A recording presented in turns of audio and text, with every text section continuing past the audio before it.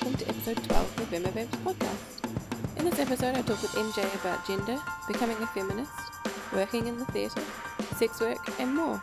This is the last episode for season 1 of Femma Babes. Thank you so much for listening and making it so great. Like the Facebook page to be kept in the loop of when the next season will start. I hope you enjoy today's podcast.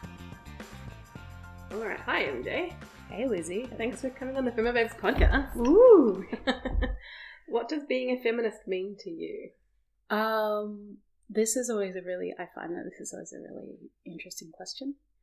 I guess it means being part of a movement of people that are not only advocating for equality, but actually I see them as advocating for liberation of all people. Yeah.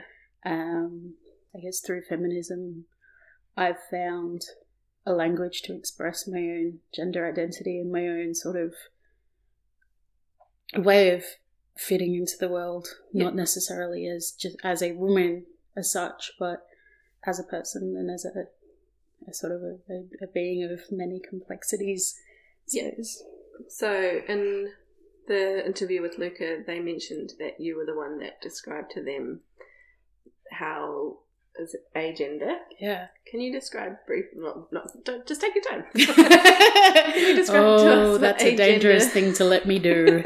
No, really. So I guess, I can only, just a sort of verbal disclaimer, I guess I can only really describe how that term functions for me. Yeah, your experience. Yeah. So agender can mean different things for different people. Yeah. Depending on their position, where they sit with. To me, it's the suffix a means like a lack of or a sort of lack of identification with, and to me, I guess agender means it's a bit more of a step up from gender neutral, where gender neutral denotes to me the lack of a presence of gender, whereas to me, agender is the lack of identification with sort of any prescribed gender. So I don't see, when I guess to explain that further, I don't really identify with any gender, either binary or non-binary. So the understanding of gender is just like a blank page to me, like nothing. Like I've never really felt comfortable in a gender or in a sort of prescribed gender role, or even within non-binary genders, I don't feel like any of them really fit me. Yeah. So that's how it works for me. Like I can't speak for anyone else, but and just I think the absence of gender is a huge, I think, thing for me. That's so okay. How long have you sort of been agender? Well, to be honest, I only really sort of started actively referring to myself as agender last year. Okay. I've known for a very long time that I was in some way, like male and female didn't fit for me. Yeah. So like I've known that for quite some time, but I didn't really have the language to explain my lack of or absence of gender and my lack of experience of gender. And I didn't, but I've always sort of identified as transgender or genderqueer for many, many years. Yeah. Initially I came out as transmasculine, so a trans man, and I sought sort of, hormone replacement therapy and all that sort of stuff, because I thought, well, woman necessarily, but then I didn't really have the understanding that I didn't have to be anything. That, you could be, but, and that's not wrong. But you don't have to be. Yeah. Because I guess you were like, well, I don't feel like a woman. I guess that must mean that I have to be more masculine. Yeah, and like I'm still sort of seeking, I still think that, like, for me, I think that hormone replacements are probably the best way to go, but they're not necessarily to make me more masculine as such, but they are to, I guess, less feminine and less conventionally feminine. And it's not that I necessarily, I know, like the non-binary gender sort of element of transgender people have copped a lot of pushback from, people who identify with binary genders, because we're seen to sort of invalidate those things. But I guess, no, that's never, well, to me, it's never been a thing. It's just sort of explaining to people that they don't necessarily have to identify as male or female if that's not where they're comfortable. And that's what that means to me. Do you know, this is a very big question, but do you know much of the history of where the genders began? Not a lot, because... This is like me putting a lot of you're a gender, you have to know everything. No, well, there are so many different creation myths of gender, and a lot of them are rooted in religion. When I was growing up, I was taught to believe that, Adam and Eve were the first people. Yeah, me too. But the first gender, as I progressed through university, I became a member of the socialist left, and we were taught that gendered roles and gendered labour began with the advent of, one man, one plough, with the idea of private property and private production. But there's a whole range of sort of philosophical and sort of moral understandings of gender. For some people, it's very spiritual. Genders began, and there are many genders associated with certain cultures, and they begin, they take spiritual origins. Yeah. So, I think where gender begins, where genders began, is really where you have your more, your cultural viewpoint, can tell you where that, Yeah, Jessamy recommended that I read the Cordelia Fine book. Yes. Yeah, Delusions of Gender. It is so fabulous. Okay. It's sitting next to my bed. I've got it. She lent it to me. I just I think it is pretty much the seminal book on debunking this idea that there is a male brain and a female brain. And I think that's basically her argument, is that she uses the term neurosexism, which, talks about the idea of there being a male brain and a female brain, and that men's brains do this and female brains do that, and it's so great to just have a resource that was when it was written, and it was only written relatively recently, it just sort of blew everything out of the water. And but when you get to the heart of it, it's not saying anything remotely controversial. Yeah. It's just a book that says, it's just an argument that is, well, no. Thinking and cognitive functioning can be influenced by a range of things, and gender isn't necessarily one of them. Yeah. So, did you do gender studies and things at university? I did. I was a major in gender studies at La Trobe University, and I loved that program. I just have so much respect for that program, and I really, really, soapbox, sad that not as many students as possible are going to get the opportunity to study it. Has it been closed?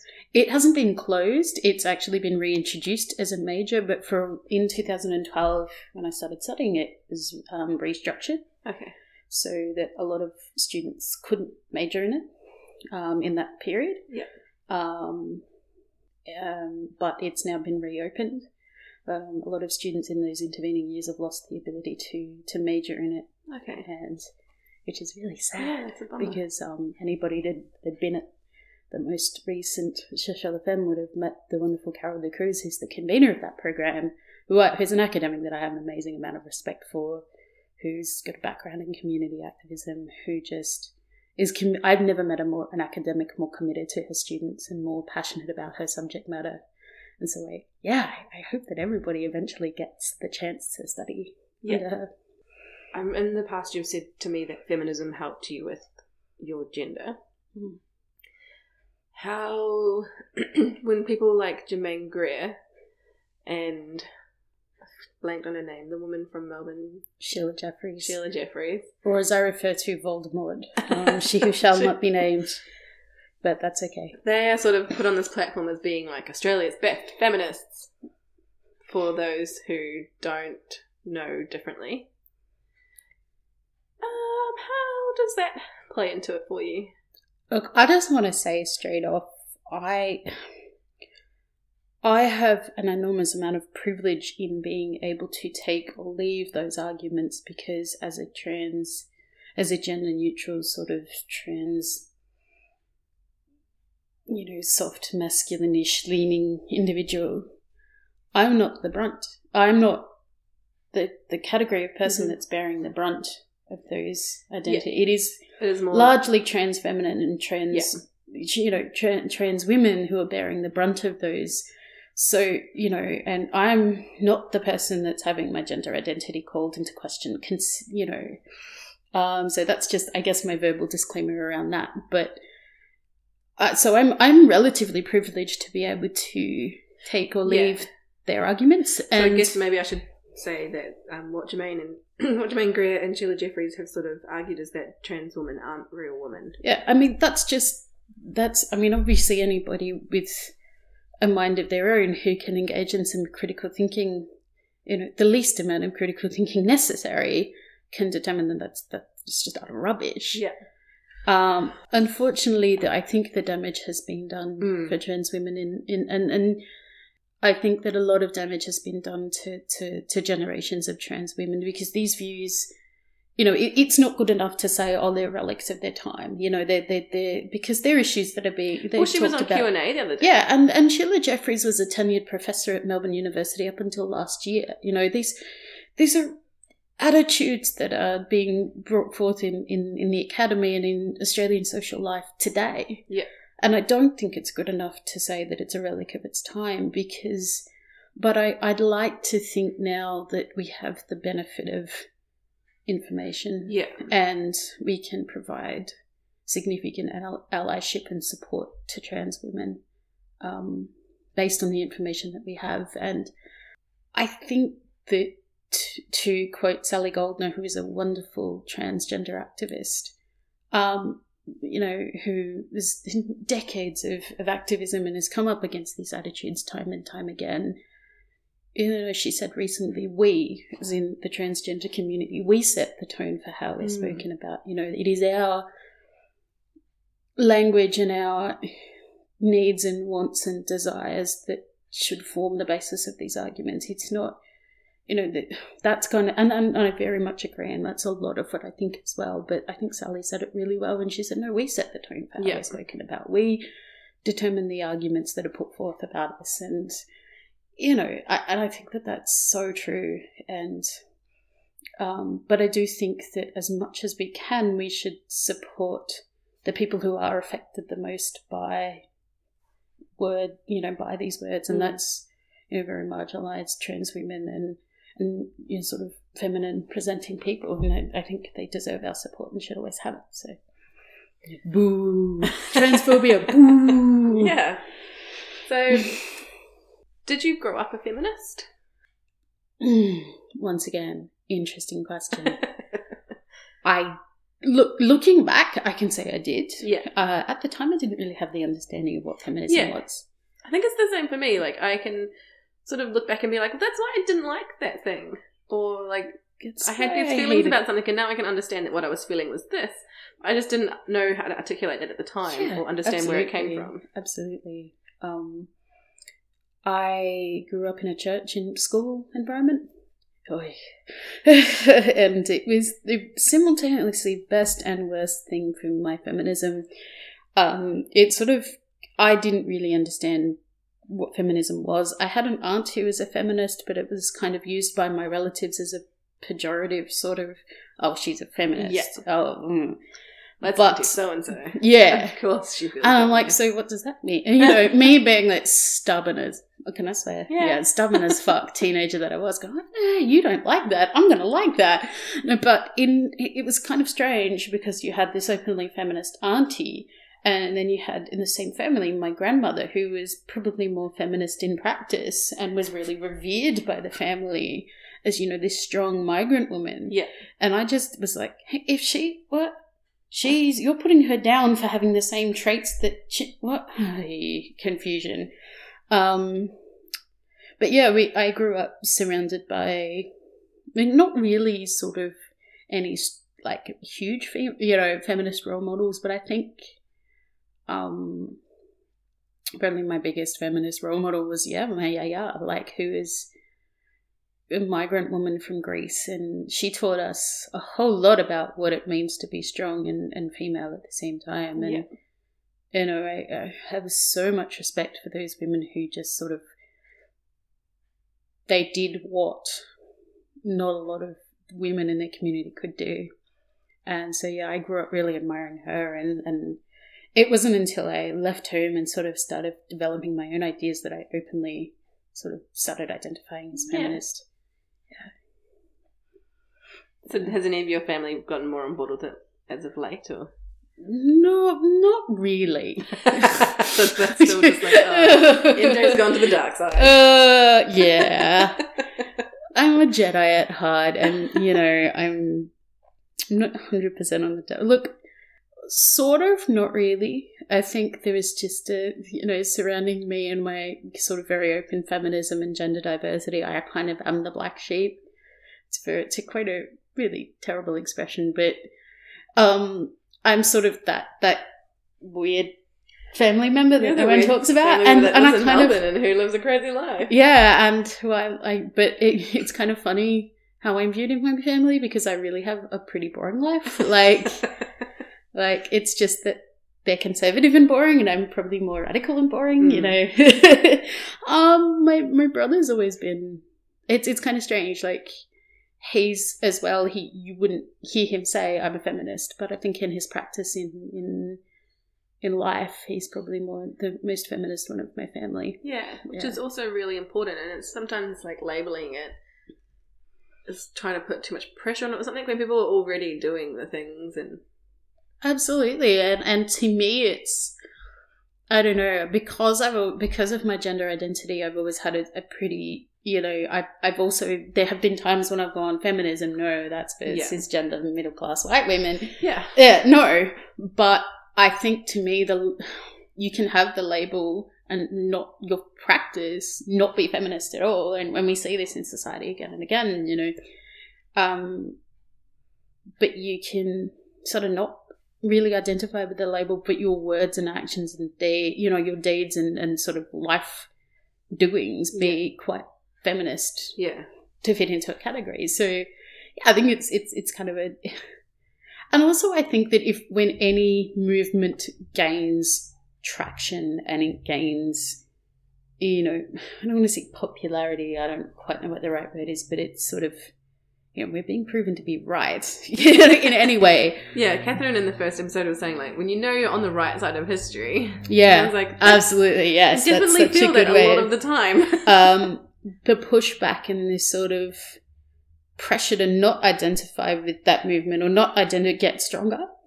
So yeah, I think that, you know, but I also always think that labels are there for whoever wants them or whoever doesn't, you know, and if you don't, but you live a feminist life by practice, that's that's so good. You know, and you're an awesome human and I love you.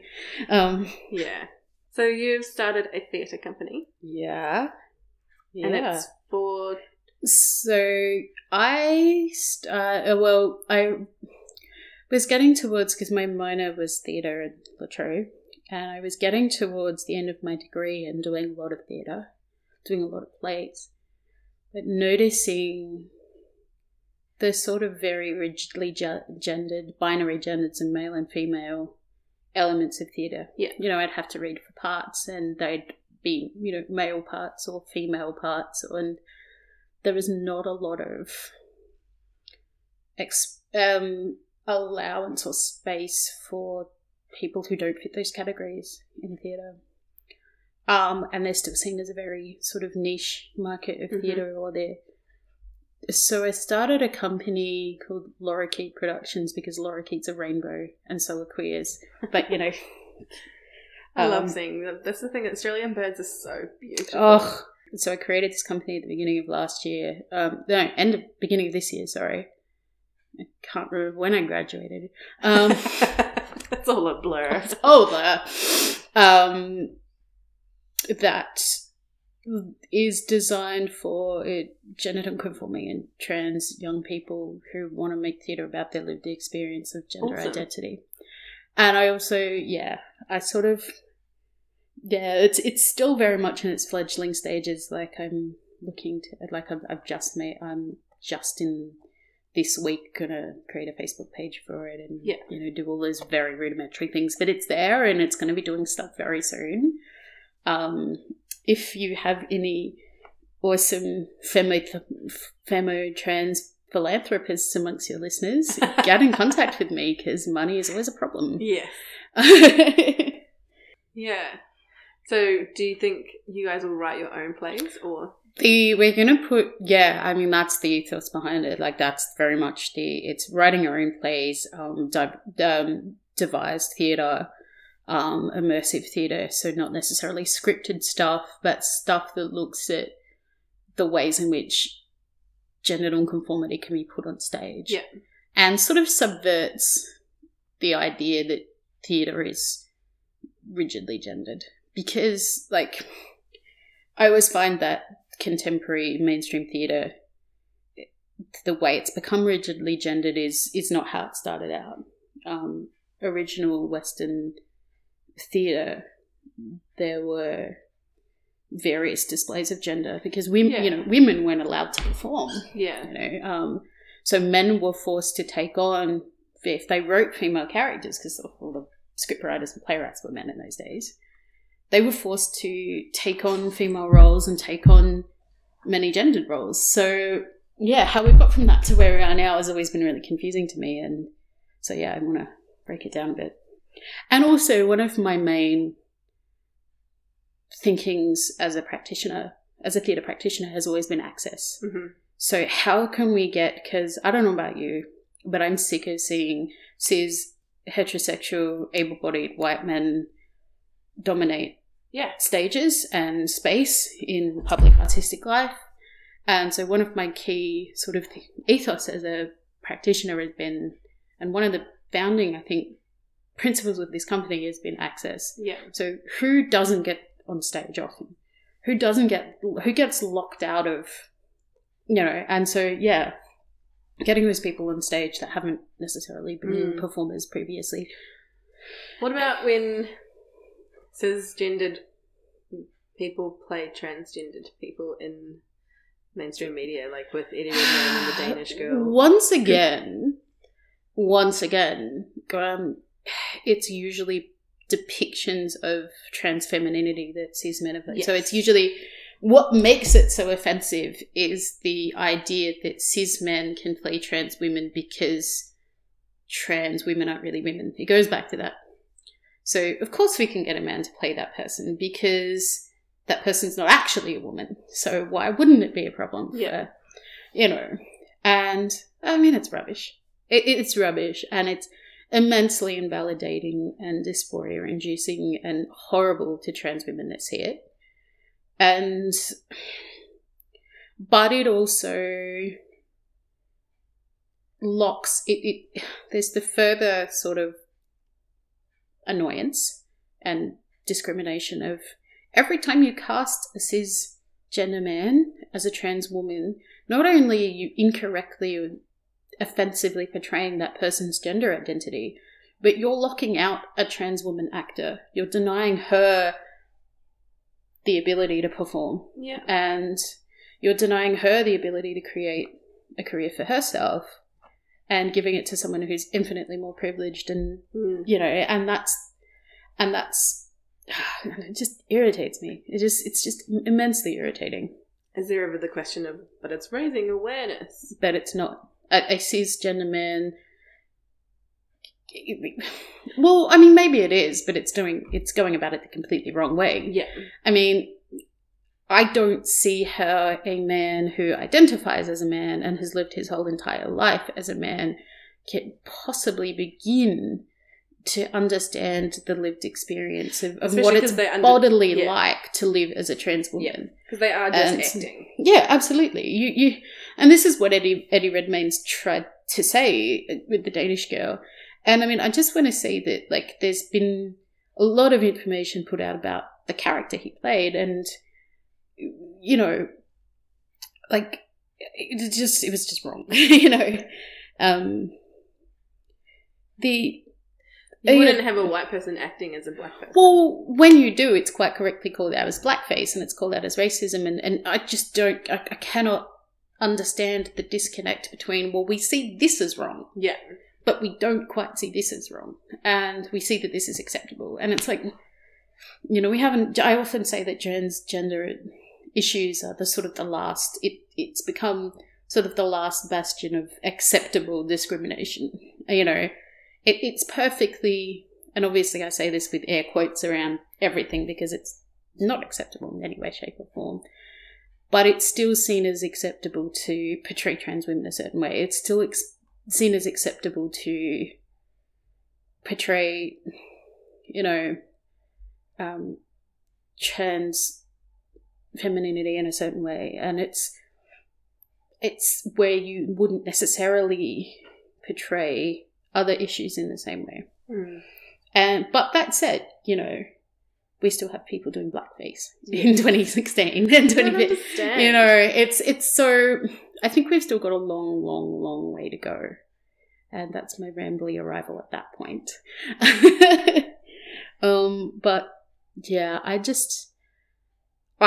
it just frustrates the daylights out of me when, getting back to your question, when the whole but we're raising awareness question comes into it, and it's like, well, but because the other issue is, well, you're not giving the space to someone who actually is that identity to speak. You're taking it away from them. You know, the people that should be at the forefront of campaigns to raise awareness about transphobia are trans people. Yeah, and and obviously there are different layers of privilege within the trans community of, you know, so at the forefront of raising awareness about their issues should always be the people who are most marginalised, not people who've never had any lived experience of gender diversity at all, or not people that willingly take roles that are not acceptable for them. It's just, it's one of the very many things that make me rage-inducing. Give me many rage. The role of the ally isn't to be like, this is what you should feel. It's to sit back and listen and then help. Absolutely. And I think particularly when you've got people that have very public platforms, you can use your power, your wizardry for good, and you absolutely should, but it should never come at the expense of the people you're trying to support. You know, they should always be advocating for them, you know, for their own issues and setting the tone for how they're talked about. But that doesn't mean you can't advocate for them, but you just have to do it in a very polite and considered. And sometimes the best thing you can do is nothing at all. Yeah. It's just to make space for that group to talk about themselves. And, yeah, I'm not a fan of Jared Leto or Eddie Redmayne or any of the cis men that have played trans women lately or ever. So, many middle digits in their direction, I think. So you're also a sex worker? Indeed. Tell me more about that. Oh, do you want to know? I have no experience of it at all. Okay, that's... So, I don't... So the argument... Let's start from an argument. Yeah, okay. The argument that I often get asked from some people is, if a person is selling themselves, how is that a feminist act? Funny, sorry. Did you just throw up a little bit? Okay, so I just want to... There are many things I can... Many things wrong with what I said. I am sorry. Yeah, no. It's not... I know they're not your words. I know that they're things you've been told. For a start, sex workers don't sell themselves. Yeah. If you've ever listened to anybody like Jane Green, I will give references to all the people I quote if you ask. Yeah, I'm happy to do that. Or any sex worker activists speak. Yes. It is impossible to sell yourself. You're selling the act of sex. You sell the service of sex. Okay. Yeah. You cannot sell your body, which we get told we do so many times, and retain it unless you've cloned yourself. Yeah, which we have not yet the scientific advances to do so, and there are many ethical issues around, but quite frankly, I would love a clone to go to work for me, but it hasn't yet happened. So until that day, I sell the service of sex. Yeah. I would love if anybody that honestly believes that sex workers sell themselves got a plumber to their house and said that they owned them for an hour. You know, they don't. They're selling a service. They own the plumber is selling the act of fixing your loo or whatever, you know. And it's just, but also, sorry, I forgot. I got a bit rage and juicy. How is that a feminist act? Yes. Well, does it have to be a feminist act? That was what I was going to say. I think that the ultimate act of controlling your own labour, so of controlling where your labour is directed, and I'm getting a bit far lefty, but I will sort of, I guess, keep it, not heavy with jargon. I see that as the ultimate feminist act. I see saying being able to, and it is a predominantly female-dominated industry, although there are men who are sex workers, and I know I have many colleagues that are men, and there are a lot of wonderful non-binary, gender-diverse sex workers I know as well. The industry is dominated by women, and I think that I think that it's inherently feminist to me because it allows women to control their own labour, and control their means of production. I mean, control your own KPIs. Absolutely. Well, yeah. I mean, like, that's not to say that every sex worker is a feminist or we should be forced to identify as feminists, because a lot of us don't, because a lot of us have very complex histories with feminism, and a lot of older sex workers I know have felt the brunt of really, really anti-sex worker sentiment in feminist circles, and I think it is on them. But to me, I see it as feminist because I do see it as women being able to control their own labour and being able to achieve an independence. Like, I've heard a lot of stories of, and this is true for me as well, of sex work being able to encourage people to university because a part-time job in a cafe would not have allowed them to parent or pay the bills or do that and go to university at the same time. And there are studies coming out now. There was one recently done, I think, not super recently, but I know there was one done in 2008 here to try and get a demographic of who Australian sex workers were, and it found overwhelmingly that a lot of them are university educated and or going to university. So sex work allows them to do that, and I see being able to have control over your own economy is something that women have fought for and still fight for as feminists with equal pay and all the rest of it. But it's something that a lot of sex workers already have. Yeah. And to me that makes it feminist. But I don't think that it necessarily has to be a feminist act, but I think that it is in some ways as well. Yeah. So is it legal in Australia? Okay. In New South Wales, it's decriminalised. Yeah. So because we don't have federal laws governing sex work, unlike New Zealand, we have state. Is it decriminalised in New Zealand? It is decriminalised. I'll get to that in a minute. Wow. So I should know that I'm from New Zealand. You'd be surprised. A lot of New Zealanders don't know that. Why would they? We have state-based laws to use sex work. So in New South Wales, it is decriminalised, meaning that there are no laws that criminalise sex workers or their clients. It's completely removed from, and so the operating of sex work businesses and laws, sort of regulations governing sex work are seen as those similar to other businesses. Not, it's not criminal. They're not criminal acts. Got to pay tax. So they like taxes, finances, permits to build buildings where you can build them. They're business laws, not criminal laws. Mm-hmm. They're business rules, not criminal laws. In other states, including in Victoria, it's a mess because we have brothels, so indoor premises are legal, so meaning you're not going to get raided and shut down for operating them, but you have to have a license to build them, and you have to have a license to build them. And your street-based sex work in Victoria, so outdoor work, is completely illegal. And it's something that sex workers have been and continue to be subject to immense amount of police harassment for. The act of buying from a street-based sex worker is illegal, and the act of selling sex as a street-based sex worker is illegal. And with private work, so work where you're operating as a sole trader, you're not licensed to, you're not working indoors for a brothel, but you can work for an agency. If you want to work privately, you have to be registered with the state government. Obviously, that causes an immense amount of problems. That's like when sex offenders have to register. It's really problematic because if you want any kind of vanilla, so non-sex work career after sex work, you kind of can't have it because the government will know your real name, your working name, and a lot of your details, and but you have to do that in order to be able to work legally. And you have a Sex Work Act. So the Sex Work Act is what governs sex work, the laws that govern sex work in Victoria. The Act governs sex work in Victoria.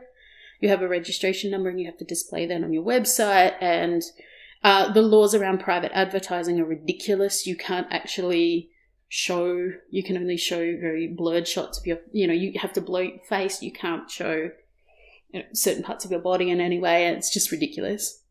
And there's a lot of private work, and you can only go to a client's house and sort of do this thing called outcalls. They can't come to you, which is ridiculous because it puts you at immense risk. It can put you at a lot of risk. That's in New South Wales. I think in in Western Australia, it's very similar to Victoria. I think it's illegal in a lot of places. I don't know a lot about the rules but I just know that it's very illegal in Queensland, and I'm not sure about the Northern Territory of Tasmania. I'll have to look up. But it's a mess, and it'd be so much better if we had, like New Zealand passed in 2003, got through by something ridiculous like 2 votes, federal laws decriminalising sex work across the country. Because it would make it a lot easier for migrant sex workers because you can't get a visa specifically for sex work. It would make it a hell of a lot easier because people wouldn't be at legal risk. And also it's been proven time and time again that the removal of laws governing sex work has best practice for health and education for sex workers. And that's been proven time and time again that it's the best, for HIV prevention. It's the best for, legal recourse to justice. It's the best for everything. And so it's a little bit of a tangent, semi the same thing. When violence against women is reported in the media, if it's like a sex worker, it's not reported at all really, or it's reported from a very blamey standpoint. So why do you think that one life is less worth than another? Well, it's not. Let's just in the media. Oh no, I know. Like it's not. But I think the obviously the media are an arm of the government. I think it's really the media are big arm of the media and the government are a big sort of arm of the ruling class, and it's very, very, very the project of the ruling class to paint some humans as less than other humans. And that's how they keep power. So that's why that happens. I also think that a lot of the media is controlled by, and people with very, very anti-sex work agendas. And they wish to keep the public portrayal of sex workers as victims, as, pathetic humans, of, but not really paying any understanding to the fact that I was just thinking in 2013, around the time that Adrian Bailey was getting sentenced for murdering Jill Meagher, a sex worker in St Kilda was murdered, Tracy Connolly. Her murder's still unsolved, and she was a sex worker. And every headline that followed her referenced her profession because she was a sex worker. We don't know the situation surrounding Tracy's death, if it had anything to do with her job at all. Okay. But what was put about was, she was blamed for her own death. Yeah. And I think that it's massively important that we understand that this happens because we understand that this level of victim blame happens because people see sex workers as less than. And they're encouraged to see sex workers as less than. And the police ignore them because they can get away with it.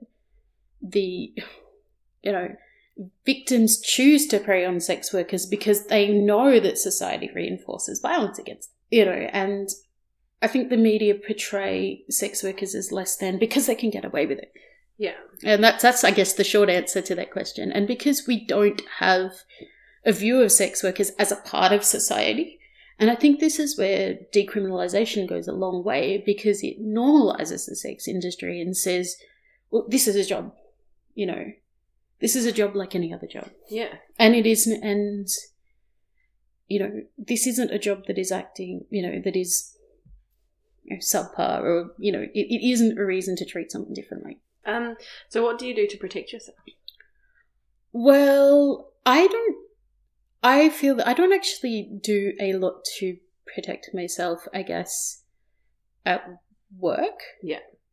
I have a lot of people around me that are supportive of me that I know would politically and socially support me if I encounter violence on the job, and that goes a lot of way to self-protection as well. But I also am a part of a political movement that advocates for decriminalisation, and that's an amazing, to me, that is worth more than any kind of sort of self-defense, I guess, because... I was going to ask that too.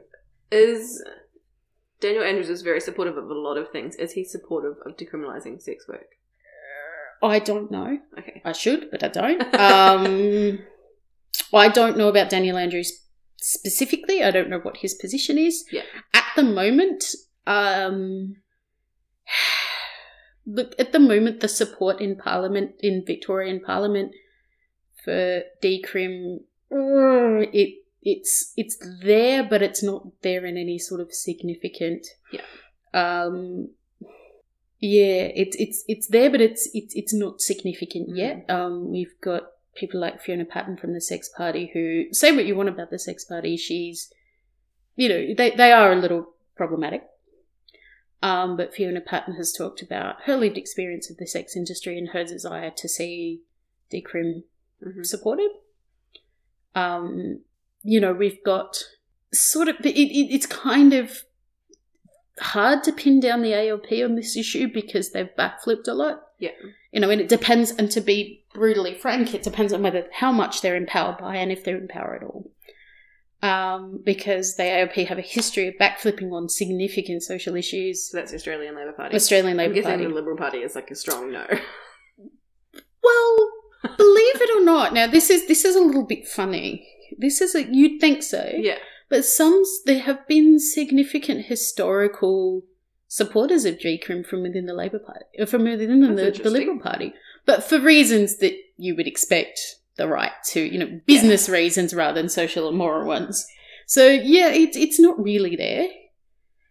We did manage to get some... We probably had more representation in Parliament through the parliamentary advisory committees and stuff like that. Sex workers had a lot more direct input to Parliament during the Liberal government than this one. But, yeah, it's difficult. It's really difficult. But I honestly think that during the Labor government? During the Liberal government.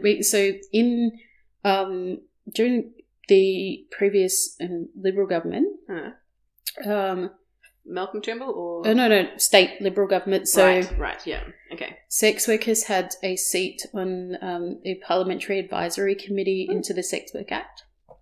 So there was a whole bunch of legal changes being made, and there was we don't have that anymore. We've lost that seat. So yeah. So funnily enough, we actually have less representation now than what we had before. And the laws that were changed regarding, so at the moment, sex workers have to undergo sexual health tests in order to be. So originally those laws were every month we had to go through it. That's been pushed to 3 months, and that was done under a previous coalition, state coalition government. And a lot of those things are being pushed back against by subsequent Labor governments. So. Yeah, it's a bit of a funny one. I think the support on the ground from MPs is there for decriminalisation in Victoria. Yeah. But it does depend on numbers, and it depends on political clout as well, and what the people who are advocating for, like how much political clout they have and how much they're actually willing to support sex workers, because Vixen, the peer, so sex worker-led political organisation, is unfunded. So we run completely on volunteers. We don't get money. So our ability to advocate is largely reliant on what other people will do on our behalf in Parliament. We have very good on-the-ground organising, so we're able to do things locally. But for things like decrim, we really have to have other people get behind us because we don't have any money. And the money in Victoria has unfortunately gone to largely, to organisations that are not made up of sex workers, and that's a problem as well. So, but I think the social support is there for decrim. Yeah, and I think it'll only be a matter of time, but it just depends on how much time. Yeah. Plus, you're also training as an MMA fighter, so yes, that's a pretty good competition.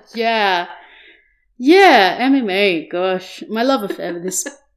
I could talk forever about this sport. I just love it. I'm a bit of a rust bucket at the moment. I've come back to it after quite some years away. I have a background in Brazilian Jiu-Jitsu, which is a form of Jiu-Jitsu, ancient form of, quite an old form of Brazilian wrestling. Is it, what am I thinking of? No, it's gone. Krav Maga is different. Nope. Sorry. Okay, I won't worry. So I've been back in MMA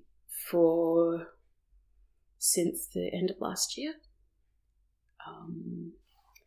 I've been training both in Brazilian Jiu-Jitsu and in kickboxing, in Muay Thai kickboxing. I actually was training in kickboxing 4 years ago, but I had to leave because I became unwell. And I'm currently working towards a belt in Brazilian Jiu-Jitsu. Wow. Yeah. And I don't have any great aspirations to fight professionally in MMA. I'm a bit too old for that. I'm grappling with 20-year-olds at the moment, and I'm definitely not 20 anymore. I've always loved Brazilian Jiu-Jitsu and MMA, and I watched my brother, who runs an MMA gym, used to run an MMA gym. I watched him, train some awesome fighters, and just sort of got onto it. He always used to accuse me of copying everything he did, and I'm like, is he your older brother? He's younger. Oh, okay, I was going to say, older siblings are there to be copied. No, he's younger, but he was always the first into stuff. So yeah, so there was me like 10 steps behind, quite a bit. But I've always loved contact sport. I've always been, despite like being a larger person, and despite being consistently warned off sport of any kind and told that I'd be embarrassing myself because I was bigger.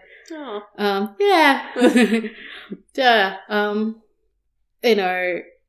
like people would be the opposite, but honestly, this might be a bit inappropriate, but I think, your listeners can maybe appreciate it. Being a bigger person in a sport like Brazilian Jiu-Jitsu has its advantages, because the goal in jiu-jitsu and in MMA as well is to get your opponent on the ground and to basically make them submit and tap out, and through whatever rules you can, whatever techniques you can. And with a bigger person, it's harder to do that. And I actually have a lot more. I have a lot more ability to get my opponent on the ground than they do me. So, but usually in Brazilian Jiu-Jitsu, you are fighting people who are the same size as you. So that's kind of cancelled out a little bit. Do you have any recommendations? FEMA recommendations. Alright, so I have to do categories for MMA, or UFC, Ultimate Fighting Championship. She's a bit probo, gonna love her, but credit where credit is due. She's very probo, but when you say probo, you mean problematic? I do. I forget that this is actually being recorded. We're not just having a conversation. Well, we are, but, there's a microphone in front of my face. Problematic. I would definitely go with Ronda Rousey. Why is she problematic? She has said some really not unkind things about Fallon Fox, who is the UFC's first trans woman fighter. Okay. And he's... has generally been a bit of a loud, not very sports person-like. She's not, shown a lot of consistent respect for her opponents. Yeah, I remember the recent fight she had in Melbourne with Holly Holm, and Holly beat her, and it was almost like she didn't just beat her. She really sulky about it. She didn't respect her opponent. No, she didn't really. But in 2013. Before 2013, there were no women in the UFC. She went up to Dana White and said, I'm going to fight. But Dana White is the male president of the UFC, the Ultimate Fighting Championship. And he had said as recently as that year that there will be no women in the UFC. And Ronda Rousey went up to him and basically said, I will fight for you one day. I will be a champion for you one day. And he didn't believe her. And in UFC, I think it was 150 something, he announced that he thought, oh, fuck it, basically. And he announced that the head of that card would be Ronda Rousey and Liz Carmouche. And however the cards fell for that fight, if Ronda won, women would get a go in UFC. And she did win. And she was champion until... Why not if the other person won? Because I think, either way, there were going to be women in the UFC, but I think he would have been more impressed if and more willing to, because Ronda had put herself on the line and gone. No. And that's what led to women being in the UFC. That was one of a culmination of events, but that was, so I definitely, it's hard. Some of what she says and a lot of her personal conduct, and she's also done things like, hang out with Floyd Mayweather, who is accused of sexual assault and those sorts of things. And it's very difficult to stomach her personally, but I know that a lot of the women fighters I've met wouldn't be around. And even Holly Holm, who beat her. She said in her, I wouldn't be here unless... Yeah, and even the women... So Holly Holm beat Ronda Rousey for the women's bantamweight UFC title in Melbourne last year. And it just looks so... I've tried to watch some of it, I'm like, it's so brutal. It is, but that's why I like it from a feminist point of view, because a lot of the time we shy away from women being strong and brutal, and we associate that with masculinity. Yeah. And I like the fact that women can be like that. Yeah. I like the fact that there's an emphasis on, I saw that fight and I saw their open workouts. So they did a big training session in Fed Square, both of them, and how physically amazing they are and physically strong and full of, and I like the fact that they're still feminine. A brilliant quote from Ronda Rousey that she gave in a speech was, every muscle in my body has a purpose. She was constantly derided for her body being masculine. because it was strong looking. And she goes, my body's not. I'm a woman. I have a body. My body is feminine, you know, but everybody in my every muscle in my body has a purpose. And that just, that's, I don't think awesome. It really needs explanation. So I definitely recommend looking at some of her fights.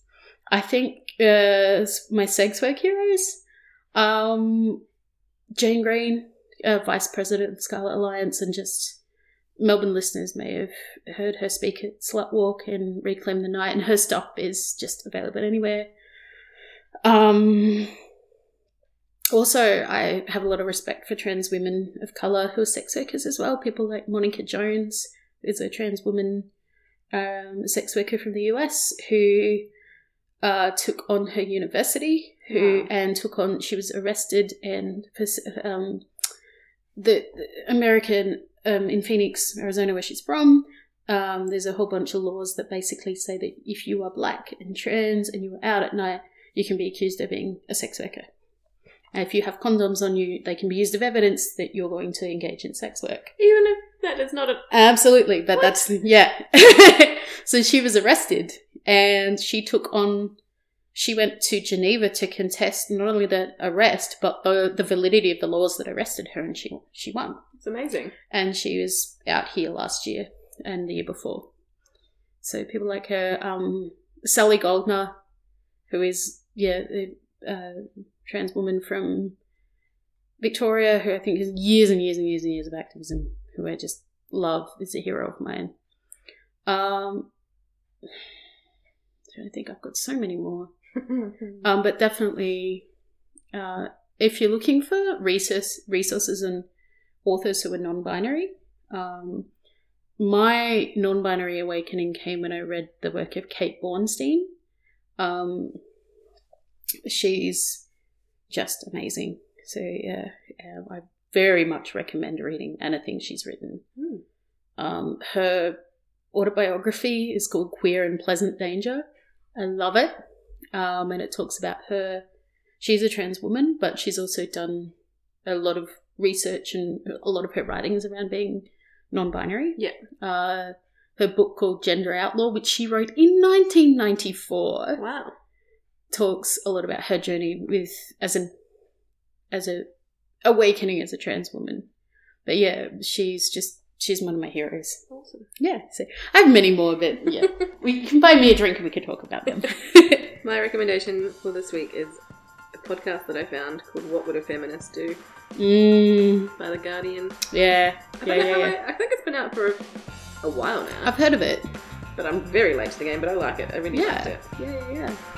Awesome. Thank you very much for coming. No problem.